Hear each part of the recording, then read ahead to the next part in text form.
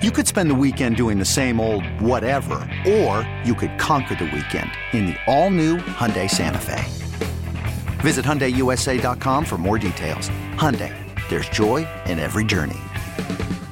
Presented by T-Mobile, the official wireless partner of Odyssey Sports. With an awesome network and great savings, there's never been a better time to join T-Mobile. Visit your neighborhood store to make the switch today. I mean, I totally remember I remember doing the show about yeah, totally. This guy from out of nowhere catches a pass. I thought it was for a touchdown. It was for a touchdown because Doug turned to me in show prep that morning and goes, "Hey, man, you think anyone had this guy starting on their fantasy team?" I said, "No, not anyone that plays in a real fantasy league to take a backup Lions fullback, essentially." And then we had that call that said they claimed they had him. He's so insignificant. We haven't even gotten a text. The one text was, I asked Gator during the break, Nick Bellore, and that wasn't it, right? No, it wasn't it. We just got one right now, too. Jed Collins? Jed Collins sounds right. That's who it was. So we get hundreds of texts a day. Yeah. There's two names that came in on this, two texts. Bellore and Collins. Was it Jed Collins? I think it was Jed Collins.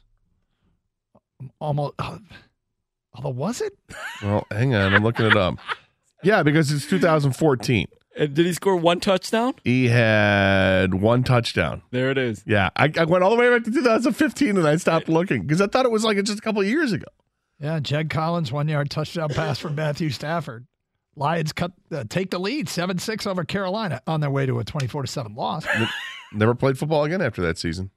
So he had 1 year with Detroit. He had 3 years with New Orleans prior to that. My God, I'm looking at that game. No carries. He had 2 receptions.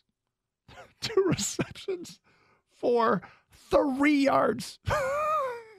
He had 5 on the year. Who's a threat? Speaking of weapons, he was a weapon. He caught 5 passes out of 6 targets. Jed. He and Stafford Collins had something. Yep. Hands, man. Yep. There you go. If you're asking if I can catch this pass and get the first down, the answer is yes. Thank you, unnamed ticket texter. Thank you for my sanity. Yeah. Yeah, right. Jed Collins. You stopped short there, Gator. I did. I stopped short. That's not my move. Classic. Here you go.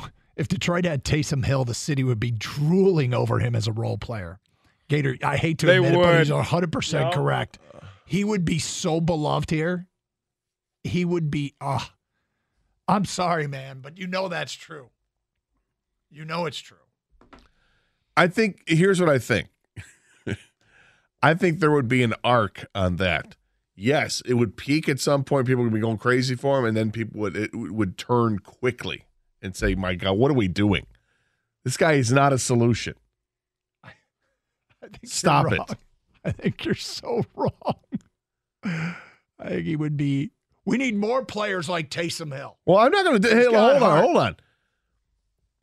I think he's a good player. Okay, I love his heart and his determination. He does things right, but the thought of him being a quarterback is ridiculous. Right, sure, but I'm saying playing that role. But that's what would happen. He would get elevated to the point where people say he needs to be quarterback. Probably gets thrown in a quarterback position, and then after a few games, he is what he is, and the fans turn on him. I guess. I mean, if he got elevated to quarterback, he would no longer be, in quotes, the role player. The quarterback is never a role player. Ever. No, unless you're Trent Dilfer. Next, I appreciate Curtis Joseph's heart for the game, but I wouldn't lose any sleep if he wasn't a Piston. Next text. You've already got a hard worker on the wings, Adam Ernie. You know what's funny is when I was thinking about who would be the beloved Red Wing, hard work role player that we would elevate if they were any good. Adam Ernie was the first name that came to my mind, but I'm like, he hasn't captured anybody's imagination just yet. You know who plays like that, but he's too good is Tyler Bertuzzi. Yeah. Bertuzzi. Tyler Bertuzzi had like 20 points a year. That's the guy. He's no longer a role player. No, he's a point-a-game guy. All right, Gator. The NFL trade deadline, NFL trade deadline is 2 weeks from today. The 30th, right? Yep. No, it's not the 30th, is it? I'm sorry. No, it's like November 1st or something. Yeah, I was about to say because it's not 2 weeks from today. Yes, no, that is. All right, good. November 1st. I didn't get it wrong. Or 3rd, whatever the heck it is. 2 weeks from today. I'm calling. I'll leave you alone. I'm calling for Brad Holmes to impress us. I think Brad Holmes there's some pressure on for him to make a good move here, a solid move. Whether it be to trade from the one position of depth that they have, offensive line, and get a future asset that we're happy about, which probably means trading a starter.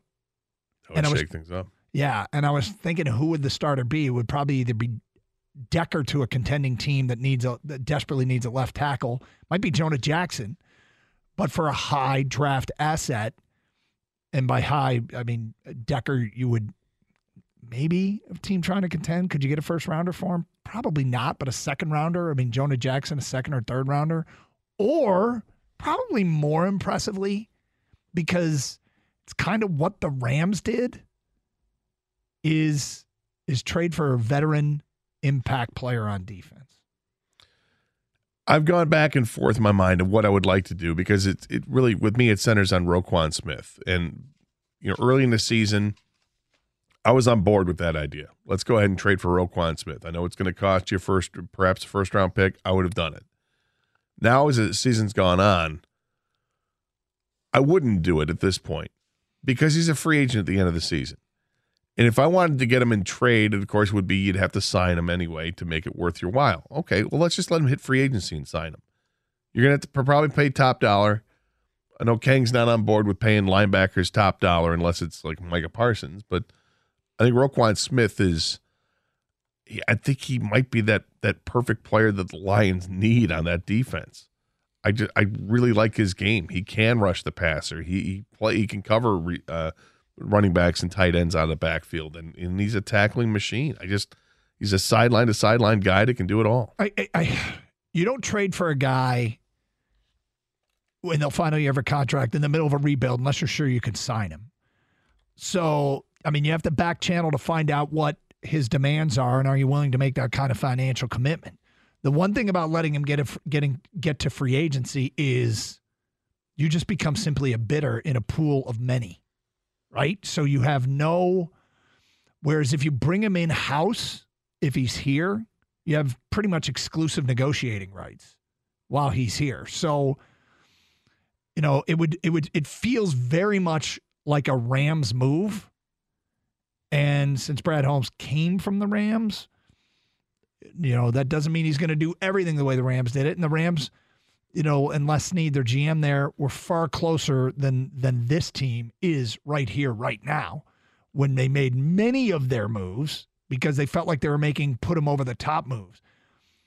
But it doesn't have to be Roquan Smith, to impress me. That would impress me if they knew they could sign him long-term at a reasonable price. But it doesn't have to be him to impress me. And earlier in the year, we were talking about could they get Fitzpatrick out of the Steelers secondary because they were spinning their wheels a little bit. But I'm always leery if Mike Tomlin is willing to move a guy. I don't like betting against Tomlin as a general rule. I think if they're going to make a move, it's likely to be something that's not that big of a splash, but it's going to be a move that'll be solid. Okay, you're going to get a guy who's going to be here for 2 or 3 years on a contract, and someone that's going to cost you like a mid-round pick, like a Snacks Harrison type move. Yeah. And it's a very popular name to bring up in comparison for trades we'd like to have because it worked out so well initially for the Lions when they had a glaring need. They couldn't stop the run, and then they bring in Snacks Harrison, and boom, yards per carry went down over a full yard right away when he came to this franchise. So if they could find something like that, a Snacks Harrison move where you give up like a third or fourth round pick, and you've got someone who can be in the middle of your defense for the next 3 or 4 years, be great. 248-539-9797. Josh is in Warren, and he is next. What's up, Josh? All right, I got a proposition for you guys. We love the draft. We love this show. This is the draft show, I call it, in the world because nobody else loves it more than us. We do love the draft. But would you be willing to give up all of our draft love the next 3 seasons and then in year 4 guarantee a chance at the Super Bowl? Because that's what we will have to give up for Holmes to work, because the slow rebuild does not work. And Holmes doesn't come from an organization that did that. The Rams gave up all of their first-round picks year after year to finally win their Super Bowl. They didn't slow rebuild it. They went out, traded for vets, got starters in the NFL. They're going to pay for it, but oh well. We want a Super Bowl. We're going to have to give up these first-round draft picks and future picks to get starters to change this team around. That's the only way I believe it's going to work. The Rams did it by initially when they got to the Super Bowl the first time with Jared Goff, they did it through the draft. Because they went out because they had Aaron Donald, because they drafted Jared Goff first overall, and they had a Josh, lineman. To answer, I mean, look, to answer the question, that's my solution. Would you be willing to do that? Yes, I'd be willing to do it. I'd be willing to give up draft picks for veterans, good ones, absolutely. I wouldn't hesitate to do that. I kind of expect it. Like I am on the brink of predicting that they won't use both draft picks next draft. That they will move one of them for a veteran player. Obviously, it's all about evaluation. You have to evaluate this upcoming draft class and say, does this draft class have what you need? Do they have the impact players on defense to make this team better or not? Because, look, it's early, right? Halfway through the college football season. You're looking at guys that are emerging. Are there guys that stand out, that scream, gotta have them with your first round pick when you're looking at defense? If you're not gonna take a quarterback, if you're looking at defense, is there a gotta have it guy outside of Will Anderson? There aren't many that make you say gotta have them, particularly the positions of need. 248-539-9797. I'm not against what he's talking about. No, I'm not either, and that's why. Because I think the one where you got a little carried away was guaranteed going to the Super Bowl.